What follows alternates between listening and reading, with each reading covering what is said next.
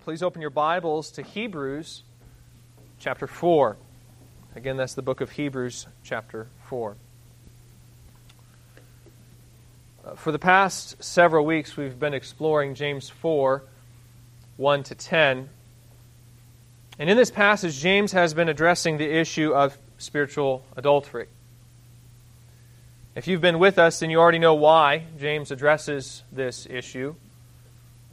The churches he writes to, of course, are experiencing a series of trials, and as they're trying to understand the reason for these trials and what to do about it, some are apparently beginning to question whether or not God is perhaps sending these trials because He's wanting them to sin. Conflicts are arising in the church out of these trials over the issue of money, financial security.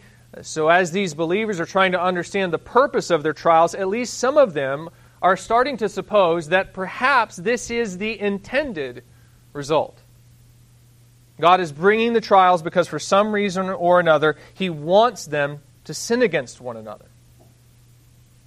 Over the course of several chapters, James explains why this can't be so, why God can't want them to sin, and how the root of their sin ultimately lies in their failure to remember and apply the gospel. And then as he comes to chapter 4, he finally gets down to the heart of the issue where he explains the real reason for these trials, and in this case he explains it is their idolatry. Fact is, their conflicts demonstrate that there's something that they love more than God. And it's actually because God is jealous both for them and for His glory that He's not going to permit these conflicts to go unanswered. And that's the reason for the trials. God is a jealous God. He demands the affection of His bride. These are blood-bought Christians, and so He will not tolerate their unfaithfulness.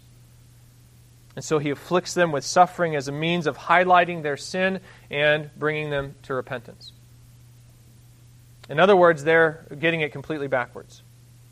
They think that God is making them suffer so that they'll sin, when it's really just the other way around. He's correcting them for their sin through their suffering. He's disciplining them for their holiness. As I've been reflecting on this passage over the past several weeks, and all that it has to say about the consequences of our idolatry, it's made me wonder, what are the idols that we may tend to wrestle with in the church today? Their idol, once again, was money. That's been the source of their conflicts. But what about our idols? What might be the things that we hold on to which might arouse God's jealousy for us? And as I've wrestled over that issue, I think there are many idols that the church at large may wrestle with today. But of all these idols, I think the one that might afflict us the most is that of rest. We idolize being at ease. You see this fact represented all around us in the culture. For example, according to a report by the Bureau of Labor Statistics, Americans spend about 5.5% to 6% of their budget on entertainment. And that may not seem like much, but for perspective, that's over 50% more than what they give and almost 300% more than what they spend on education. It's essentially equal, actually, to what the average American spends on health care. According to one 2017 report by Deutsche Bank Research, middle-income Americans generally spend around 50% of their money on luxury items.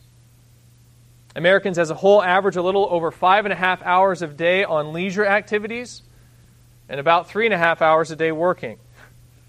That's more than they spend on household activities, eating, shopping, and education combined. We spend a little over 9.5 hours a day. That's about 40% of our lives sleeping. And according to a 2017 article in the New York Post, American workers on average waste about an hour a day on their cell phones. You combine this with the approximately 45 minutes a day that they spend attending to personal matters, and you have almost a full day per week wasted. Of course, these are aggregate numbers, meaning they don't necessarily represent the typical American. Some spend more time sleeping, for instance, and some will spend less. Working Americans will obviously spend more time working than non-working Americans, but I still think you get my point, right? We long for leisure. There are few things we want more than rest. I don't think that should surprise us too much. After all, one of the very first things that the Bible promises mankind is rest.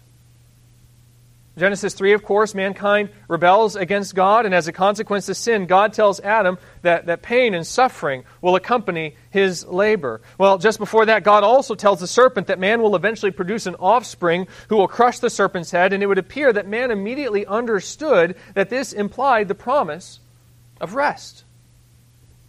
I think you see this bear itself out in Genesis 5 when Lamech names his son Noah, saying, "Out of the ground that the Lord has cursed, this one shall bring us relief from our work and from the painful toil of our hands."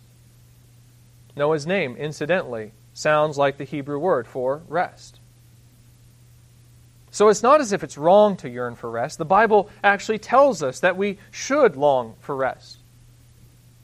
The only problem, of course, is that just like any other good desire, it's possible for us to distort the desire and turn it into a need, an idol, a kind of God that we serve, rather than as a mere desire. And this is reflected every time we seek out the fulfillment of that desire over and above our obedience to God.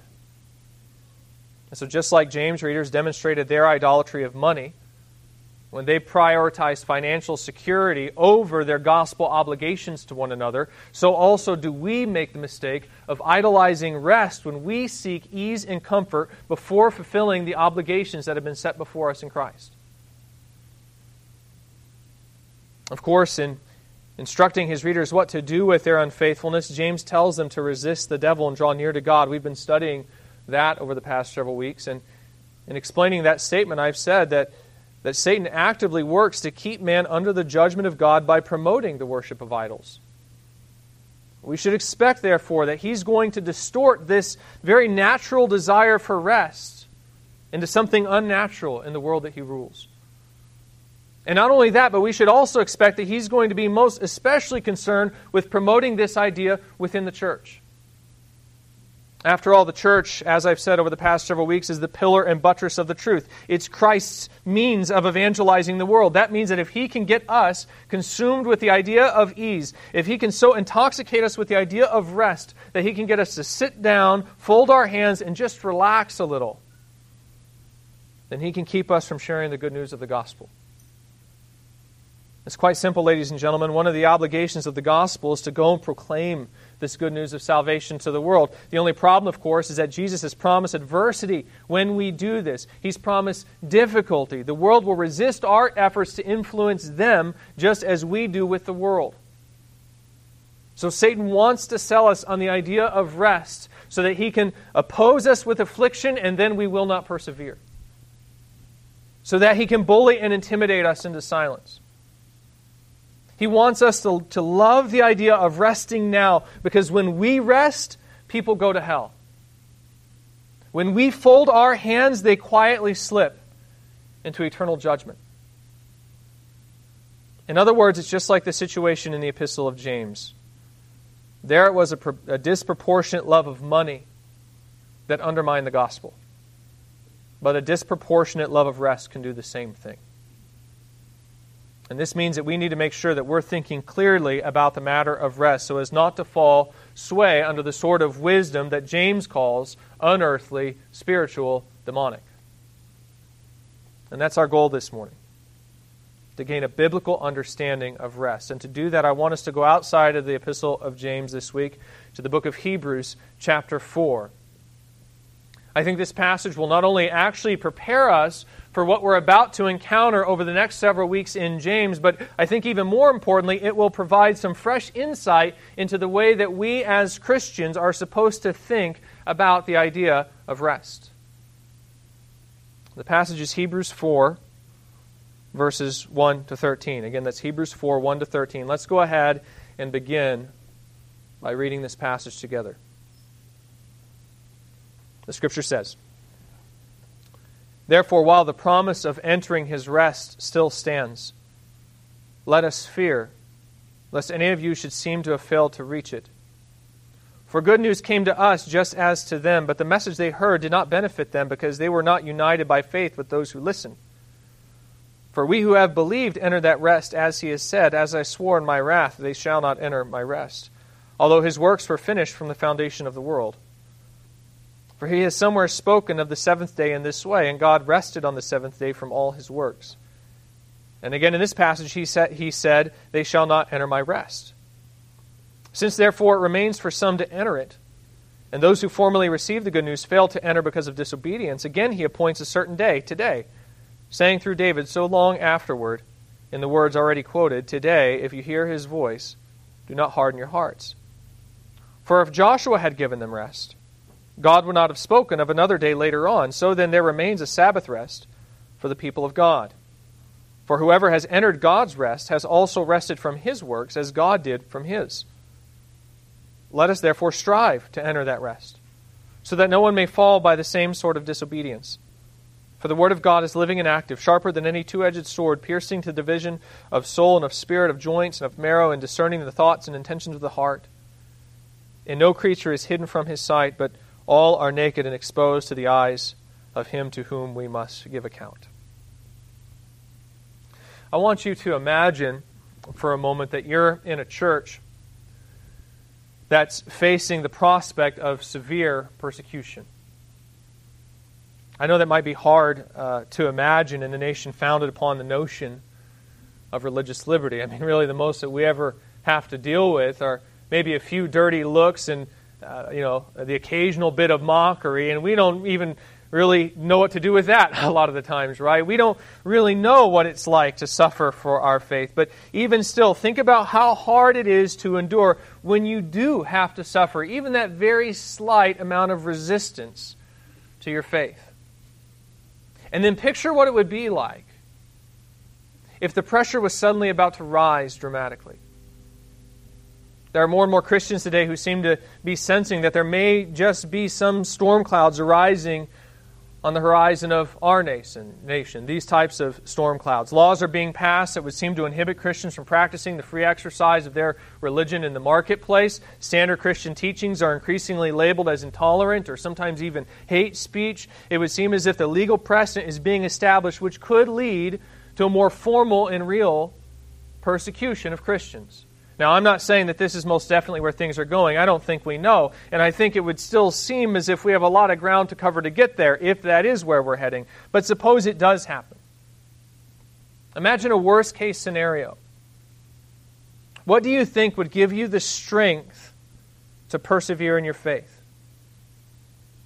And yes, I know the answer to that question ultimately is God, right? He is the one who strengthens our faith and causes us to stand. But I'm not meaning to look at this from the divine perspective. I mean to look at it from the human perspective. God is a God of means after all. So if persecution comes and God does cause us to persevere, then it won't come without our effort as we strive to hold on to the faith. So what do you think would sustain your faith in those dark times? Where would you find the resources to stand firm? If you can picture that sort of worst-case scenario, then you can get a decent idea of what the recipients of Hebrews are facing. The book of Hebrews is traditionally called the letter to the Hebrews, meaning it's widely acknowledged that, like the epistle of James, this letter is written to believing Jews. And the author drops several hints throughout that these Jews are staring down the barrel of some pretty intense oncoming persecution. Now, I say it's oncoming because in chapter 12, verse 4, he says, quote, in your struggle against sin, you have not yet resisted to the point of shedding your blood. So it doesn't appear that they're necessarily dying as martyrs just yet. And yet it would seem that some element of this persecution is already occurring. He says, we know that because the author exhorts them in chapter 13, verse 3. He says, remember those who are in prison as though in prison with them, and those who are mistreated, since you also are in the body. Now, we know that these Christians are already familiar with the concept of suffering. The author says in chapter 10 that they've already experienced this same kind of suffering in former days. He even notes that once they had compassion on those who were in prison and even joyfully accepted the plundering of their property. So again, these Christians are not unacquainted with the reality of suffering, and yet it would appear that they're once again facing the prospect of this suffering, and they're rather hesitant about enduring that kind of persecution again. And so when the author of Hebrews writes this letter, it would appear he he does so in order to encourage these Christians to persevere in the faith. Over and over again, we find him coming back to this exhortation to hold fast to the faith or to endure. And he does this while warning these Christians of the consequences of what will happen if they don't hold fast. Perhaps the most famous of these exhortations occurs in Hebrews 10. When the author says in verses 23 to 29, he says, "Let us hold fast the confession of our hope without wavering, for he who promised is faithful. And let us consider how to stir one another to love and good works, not neglecting to meet together, as is the habit of some, but encouraging one another, and all the more as you see the day drawing near.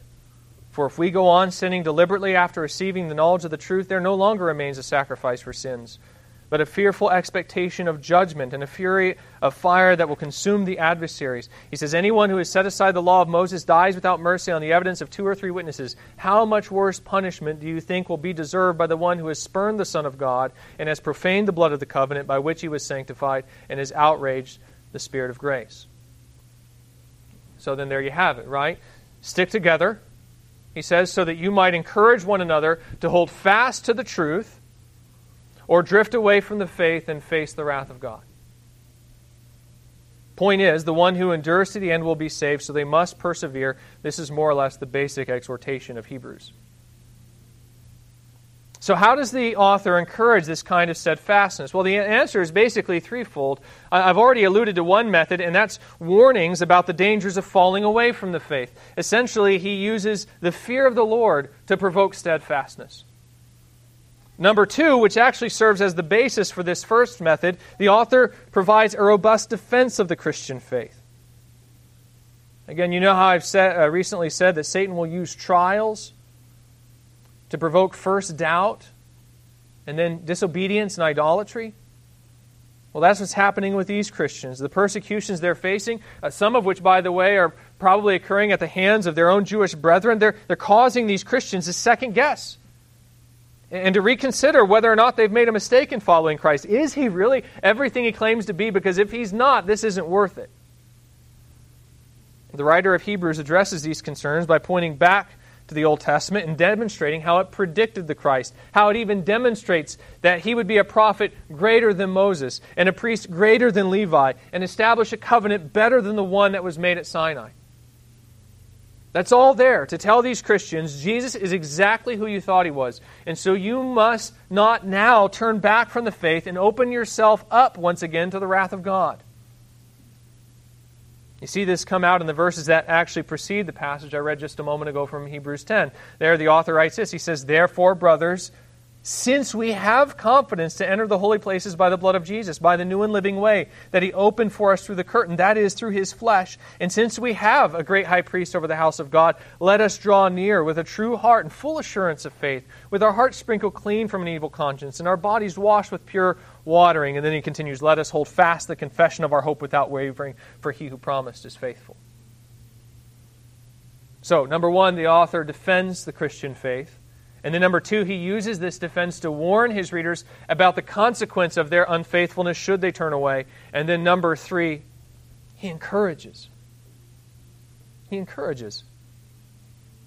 And this is just good shepherding, by the way. You look throughout the Scripture, for instance, and you see that God will encourage repentance and faith both with the threats or warnings and with the promises of blessing that come with the gospel.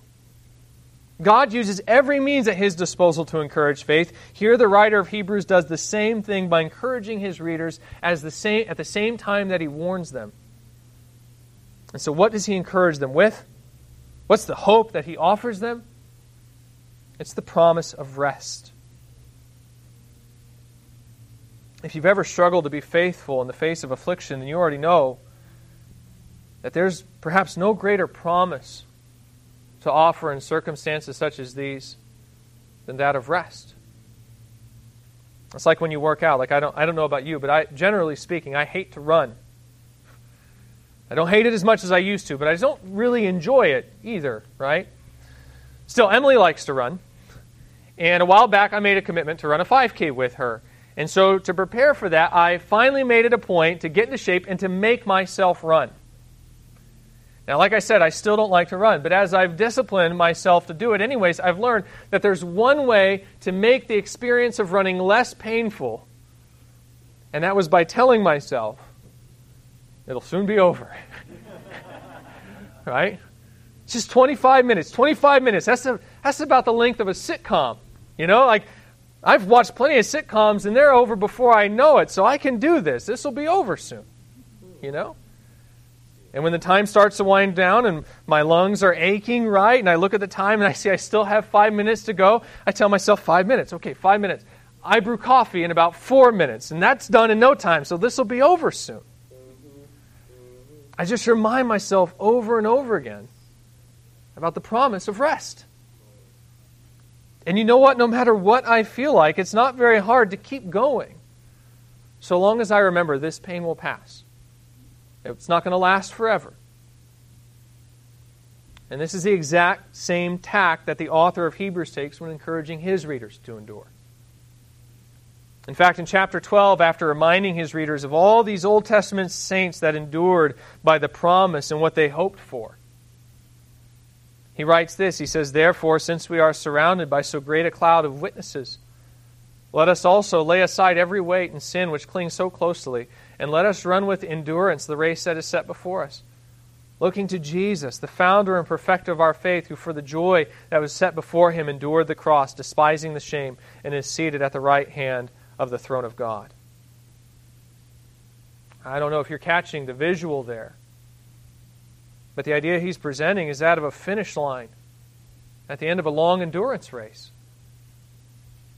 I don't know if you've ever attended or run in one of those races, but because of the great distances that are involved in a long-distance race, the runners will get spread out and will sometimes finish minutes, or in the case of a marathon, even hours before the other racers cross the finish line.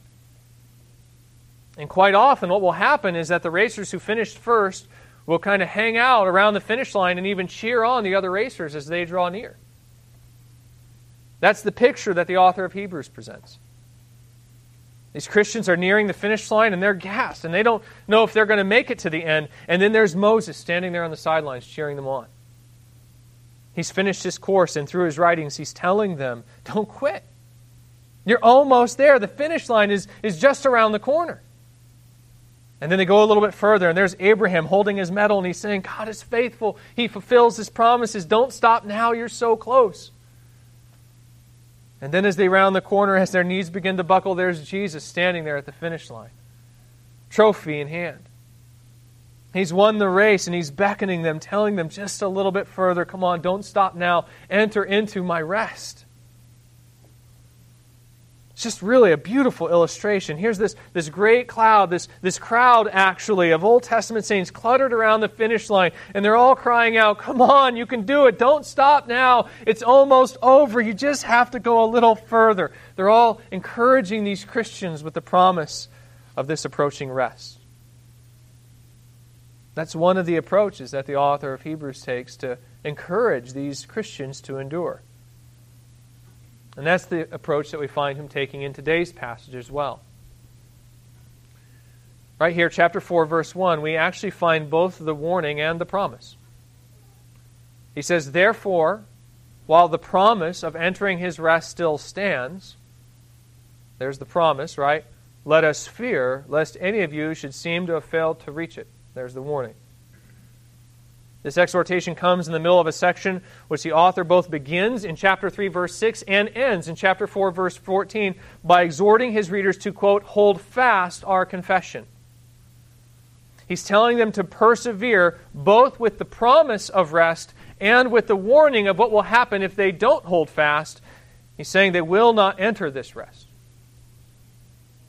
As he illustrates and explains this warning, he takes us back into the Old Testament. The therefore in verse 1, it draws us back to the end of chapter 3. And there he says, starting in verse 12, he says, take care, brothers, lest there be in any of you an evil, unbelieving heart, leading you to fall away from the living God. But exhort one another every day, as long as it is called today, that none of you may be hardened by the deceitfulness of sin. For we have come to share in Christ, if indeed we hold our original confidence firm to the end. As it is said, today if you hear his voice, do not harden your hearts, as in the rebellion. For who are those who heard and yet rebelled? Was it not those who left Egypt by Moses? And with whom was he provoked for 40 years? Was it not with those who sinned, whose body fell in the wilderness? And to whom did he swear that they would not enter his rest? But to those who were disobedient. So we see they were unable to enter because of unbelief. So once again we have this promise. He says, verse 14, we have come to share in Christ, but then he conditions this promise by saying, if indeed we hold our original confidence to the end. Again, he's encouraging them to persevere. He's encouraging them to endure. And how is he doing this? He does it by warning them that it isn't the one who merely starts the race that gets to rest with Christ at the finish line, but the one who finishes it. And where does he go to prove this point? He goes to the same place that he always goes in this epistle, the same place that any sane teacher would go when attempting to argue the merits of Christ to a bunch of undecided or irresolute Jews, and that's the Old Testament. Here in particular, he goes to the time of the Exodus, and he reminds his readers that it wasn't those who merely came out of Egypt with Moses that entered the Promised Land, but only those who believed. I mean, you know that story, right? How Israel originally sent spies into Canaan. And those spies gave a bad report telling the people that the land was good, but there was no way they were ever going to destroy the Canaanites. You'll recall, I'm sure, how the people then rebelled. And how God then told Moses, no one from this generation, save for the 2 spies who did believe, would be allowed to enter. And I'm sure you remember how eventually not even Moses himself was allowed to enter, because of his unbelief in one instance. Well, that's the evidence that the writer provides to prove his point here. Once again, verses 16 to 19, he says, for who were those who heard and yet rebelled? Was it not those who left Egypt by Moses? And with whom was he provoked for 40 years? Was it not those who sinned, whose bodies fell in the wilderness? And to whom did he swear that they would not enter his rest, but those who were disobedient? So we see that they were unable to enter because of unbelief. And this leads us back to verse 1, right? Where he says, therefore, while the promise of entering his rest still stands, let us fear that any of you should seem to have failed to reach it. So now this raises the question. What's the sort of rest that he's talking about here? When is this rest going to take place? In 1 Peter 5, Peter seems to promise deliverance from the trial itself. When he says in verses 9 to 10, referring to the devil again, he says, resist him, firm in your faith, knowing that the same kinds of suffering are being experienced by your brotherhood throughout the world. And after you've suffered a little while, the God of all grace, who has called you to his eternal glory in Christ, will himself restore, confirm, strengthen, and establish you. I've explained that this seems to be the same thing that James is promising in James 4 when he tells his readers, resist the devil and he will flee from you. Humble yourselves before the Lord and he will exalt you. The idea, once again, is that God is disciplining his people for their unfaithfulness, and the implication is if they simply repent and return, then he'll have no further need to correct their unfaithfulness. The trial would end, and they would have rest from their affliction. Is that what the author of Hebrews is saying here as well, when he exhorts them, his readers, right, to enter their rest? And quite simply, it would seem that the answer is no. No, he actually seems to have a very different kind of rest in mind.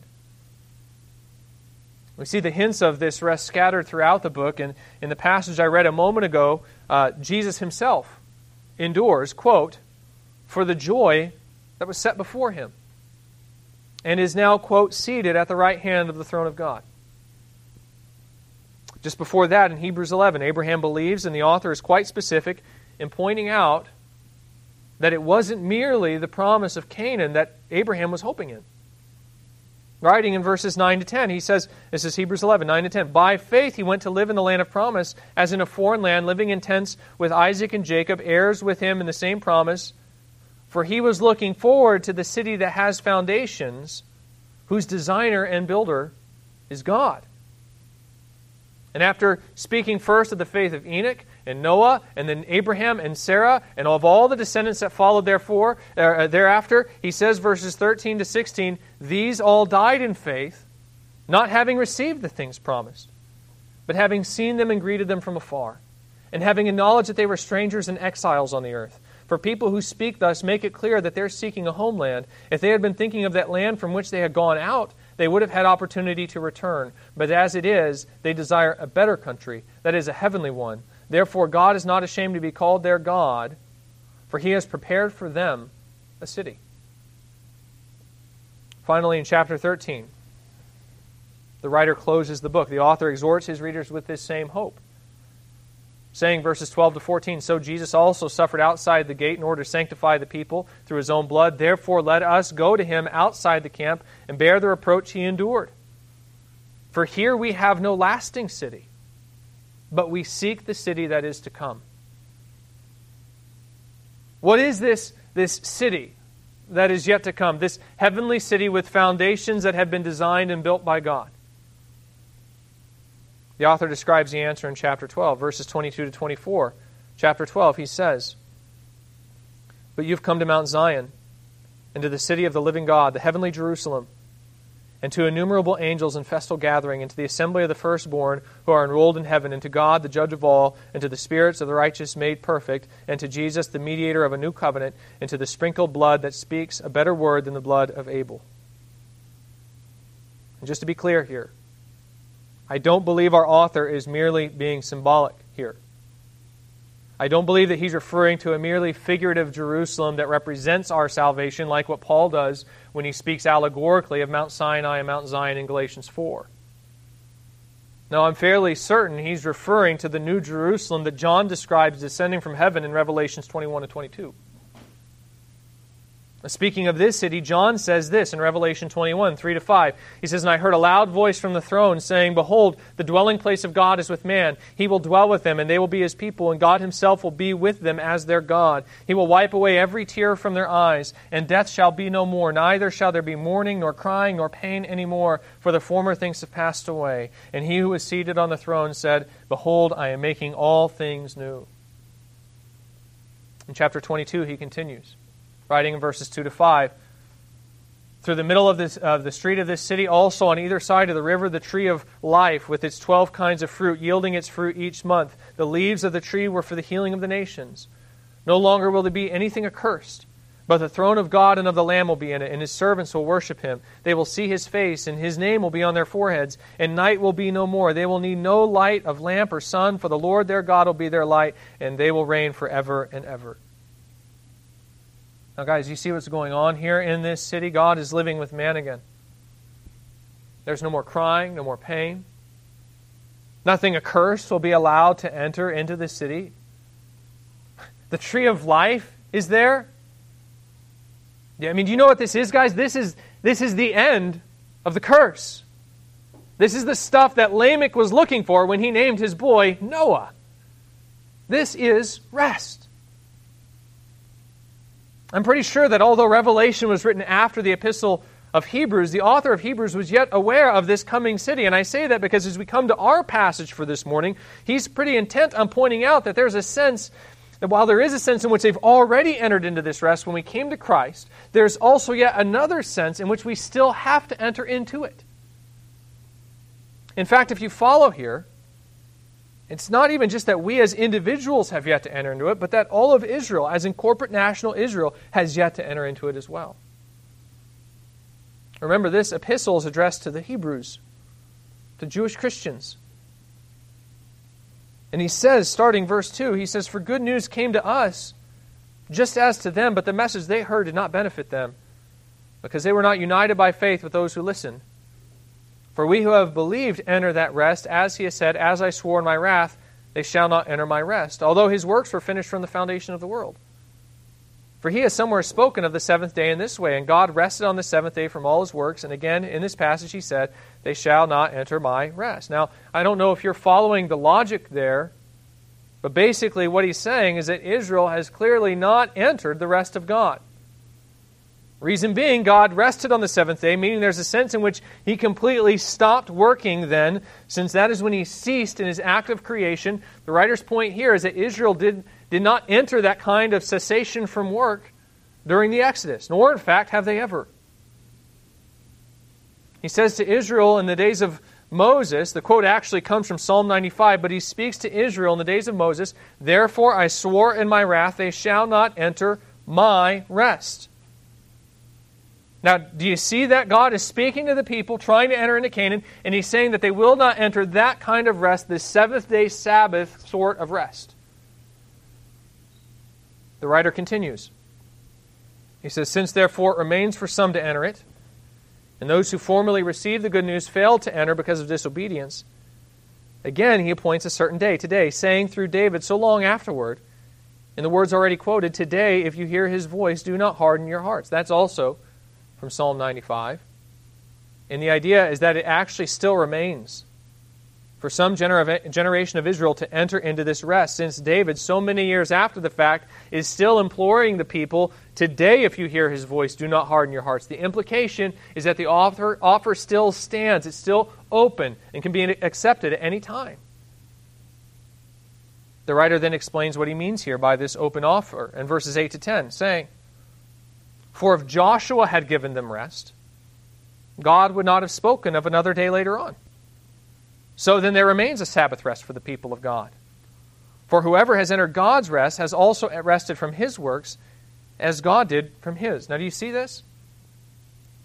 He's speaking of Joshua here giving, quote, them rest, meaning he still seems referring to the people of Israel as they're coming out of Egypt, only now he's referring to that second generation.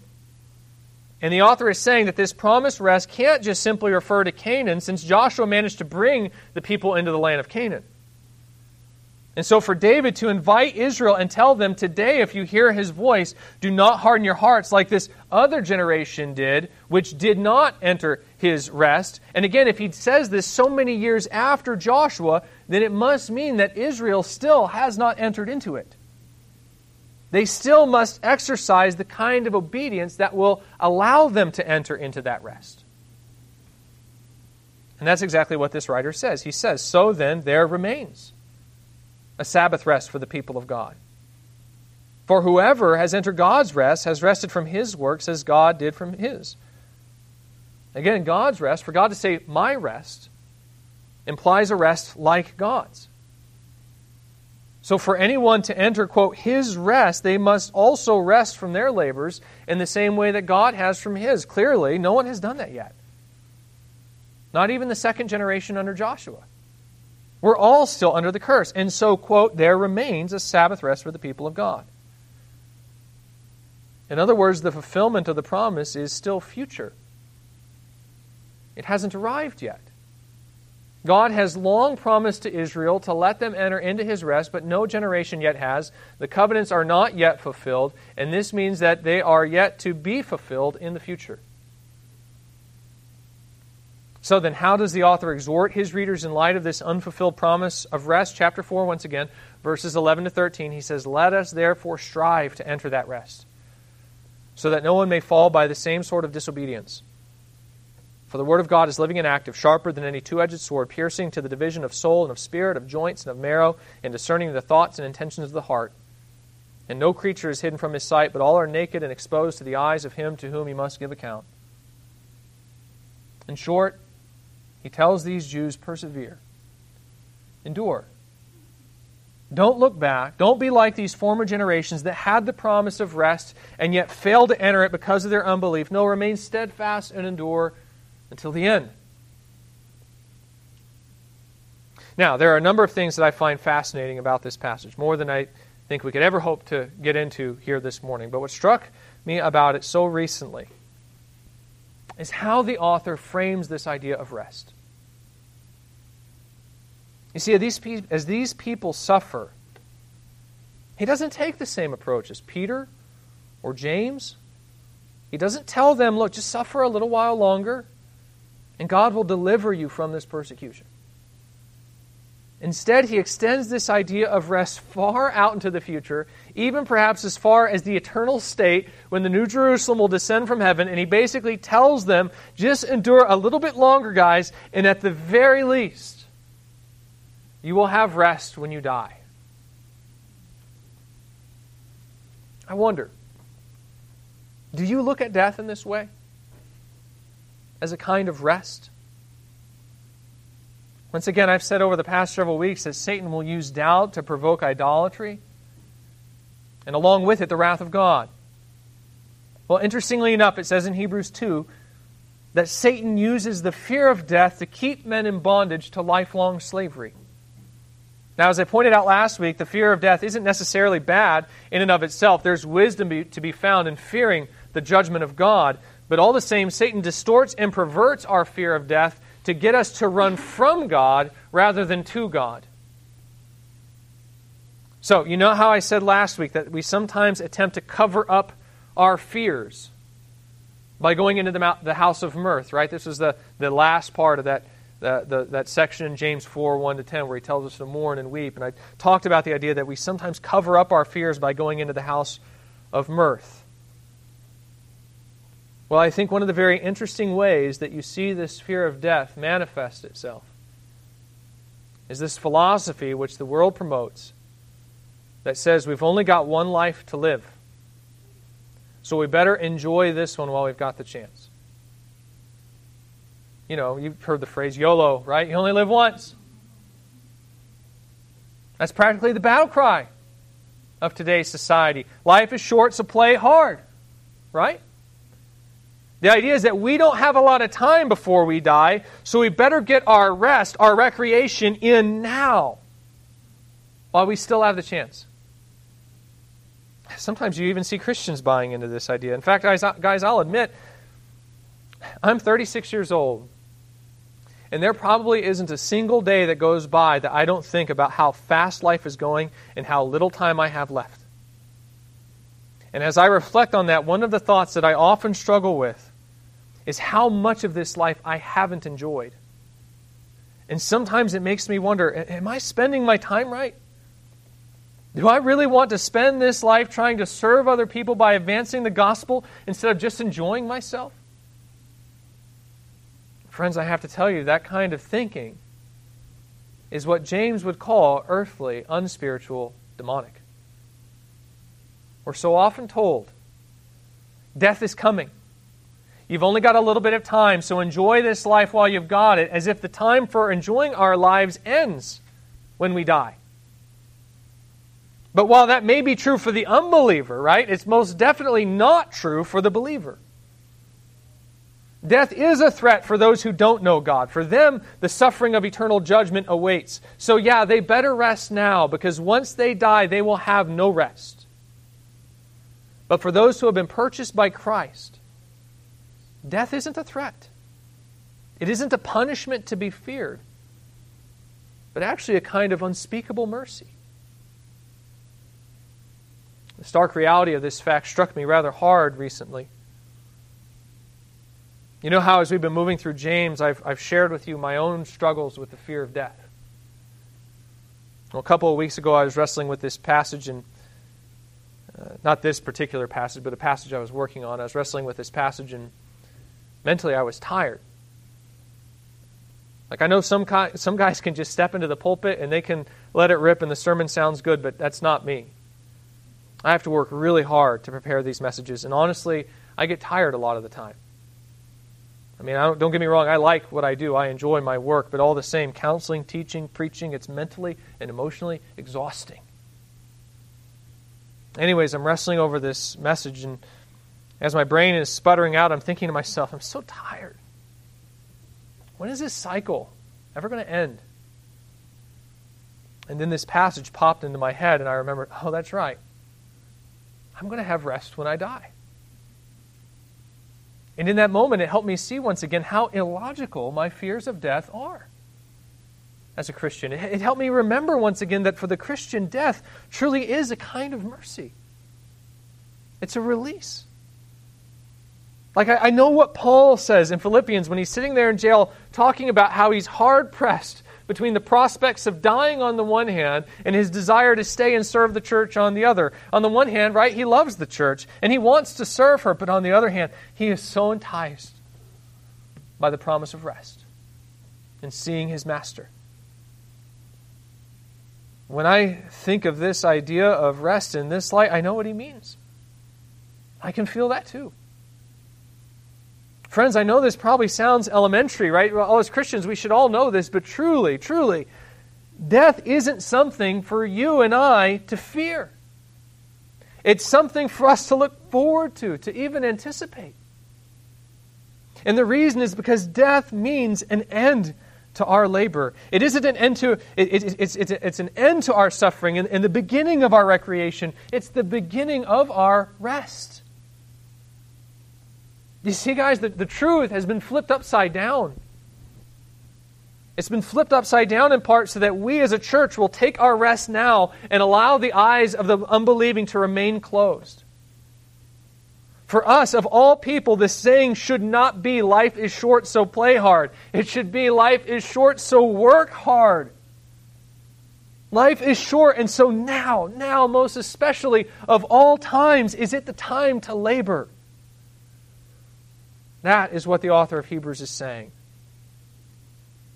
Understand this, guys, this is the cursed planet. This is the time of toil and sweat and labor. The New Jerusalem, where those things will be banished, is still future. There yet remains a Sabbath rest for the people of God. So this isn't the time to rest. This is the time to work, to strain, to expend ourselves with such labor for the kingdom that we eagerly anticipate our coming death. There's so much that I want to say right now, but I'm starting to run out of time. So let me go ahead and just wrap this up by asking you 3 questions here today. Here are 3 questions that I want you to ponder as we reflect upon the idea of rest that we find here in Hebrews 4. First, number 1, when do you plan on resting? Where is the anticipation of your rest? Are you currently at rest? Are you seeking recreation now? If so, why? Don't you realize that this is not the time for rest? Don't you realize that our Sabbath is future, that we will have rest when we die? Why are you not expending every effort you can to advance the kingdom, and most especially now? Most especially because the time is short. Perhaps you're not at rest. Perhaps you are laboring and you're tired. If so, do you realize that you only have to labor a little while longer? Do you realize that the time is short? And take comfort in the fact that soon you will rest. And if that's not you, if you're not taking in comfort in that, then be encouraged. Take heart. Hear the cries of this great cloud of witnesses who also once had to see by faith from afar, but are now already at rest. And keep enduring with that hope.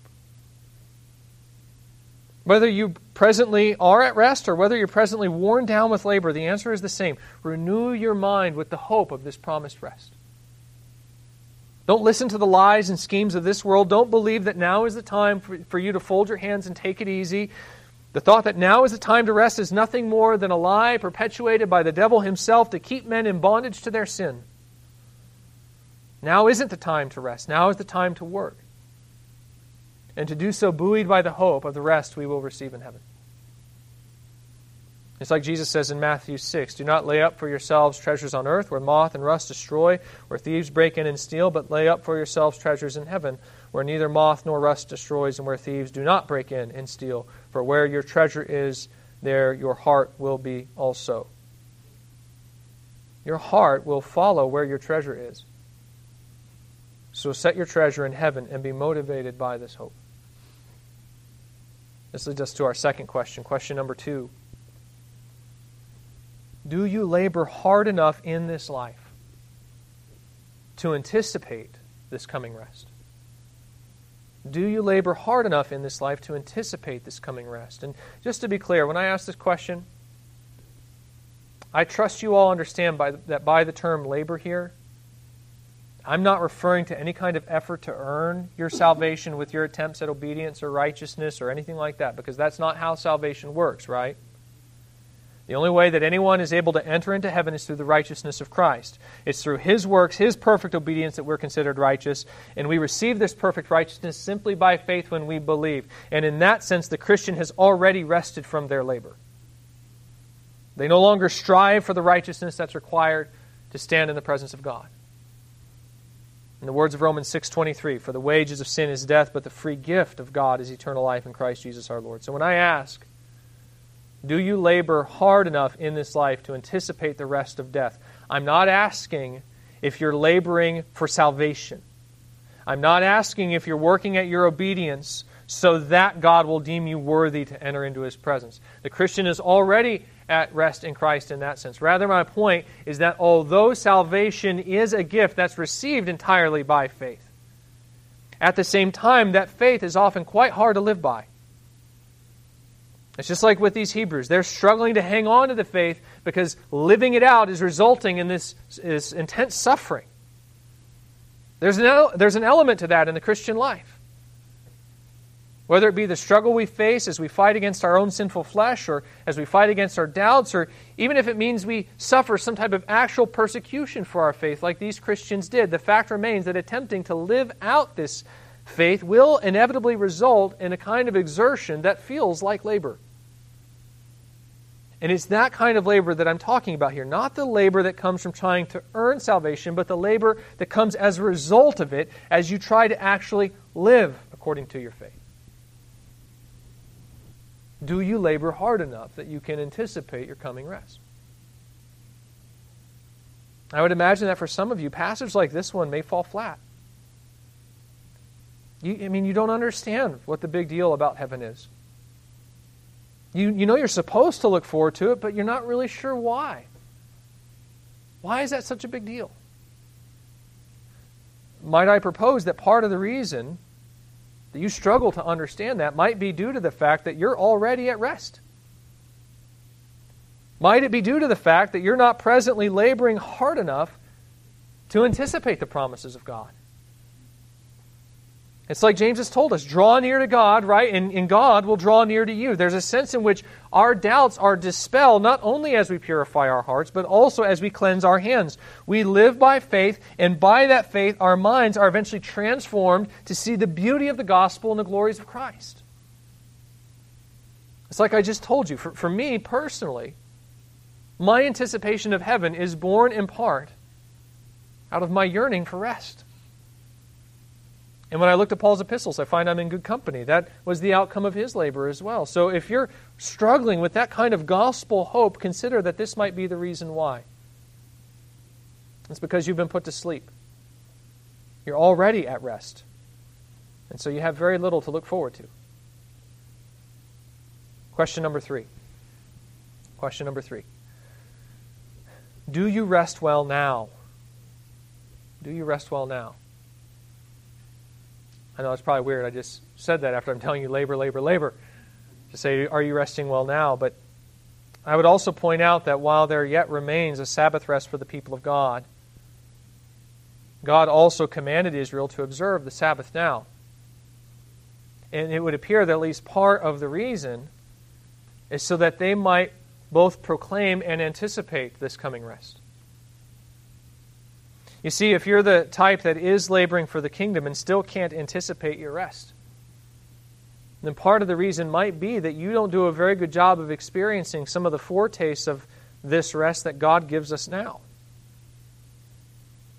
There are mornings when I'm out on the front porch in the Word, and I'm praying to the Lord, and as I'm there sipping my coffee, I'm listening to birds, I'm watching the sun come up, and just generally I'm enjoying the beauty of what He's made, and I'm thanking Him for it. And one of the things that I actually always hate about those moments is that they have to come to an end. There are so many days where I want to just stay. I don't want to walk away, and I can't stay there and keep enjoying it because I'm also on a schedule. And there's work to be done. In short, there's not time to keep sitting there enjoying and worshiping as I'd like. I tell you, as I reflect on those moments, they make me long for heaven, when there will be time enough to fully enjoy the works and beauty of the Lord. In other words, rest sometimes fuels our labor. At least the right kind of rest will. It's not enough simply to work hard. The Christian must also enjoy the treasures that they presently enjoy in Christ so that they'll be motivated to work hard. Rest has this benefit. It is even necessary for our labor. And not only that, but it's a powerful witness to the world. There are probably few obstacles to the gospel greater than that of the miserable Christian, and most especially the Christian who is miserable because of their Christianity. Don't tell me you have life and then go around smelling like death, right? I want to see that life in you. I want to smell it emanating off of you. And listen, friends, that happens not only as we love other people, but as we do so joyfully. As we do so joyfully. And where do you find that joy? Well, it comes in part through our anticipation of our rest, which occurs as we experience and enjoy the foretastes of our rest that God has given us. Friends, we are ambassadors of the kingdom of heaven. And this means that we are to live as much as possible according to the laws and customs of that kingdom. And that means that at least part of our mission is to demonstrate to the world the joys of our coming rest. So don't walk out of here today thinking I'm saying only work hard. I'm not saying that. Please do enjoy rest. I think it's necessary that you enjoy at least some measure of rest. Just don't be ruled by the desire. Don't become so intoxicated by the idea that you come to forget that now is the time to labor. So reflect upon those questions. See if this is where your hope is. And then let's close by praying that we will all run with endurance the course that is set before us. And so enter into our promised rest. Let's pray.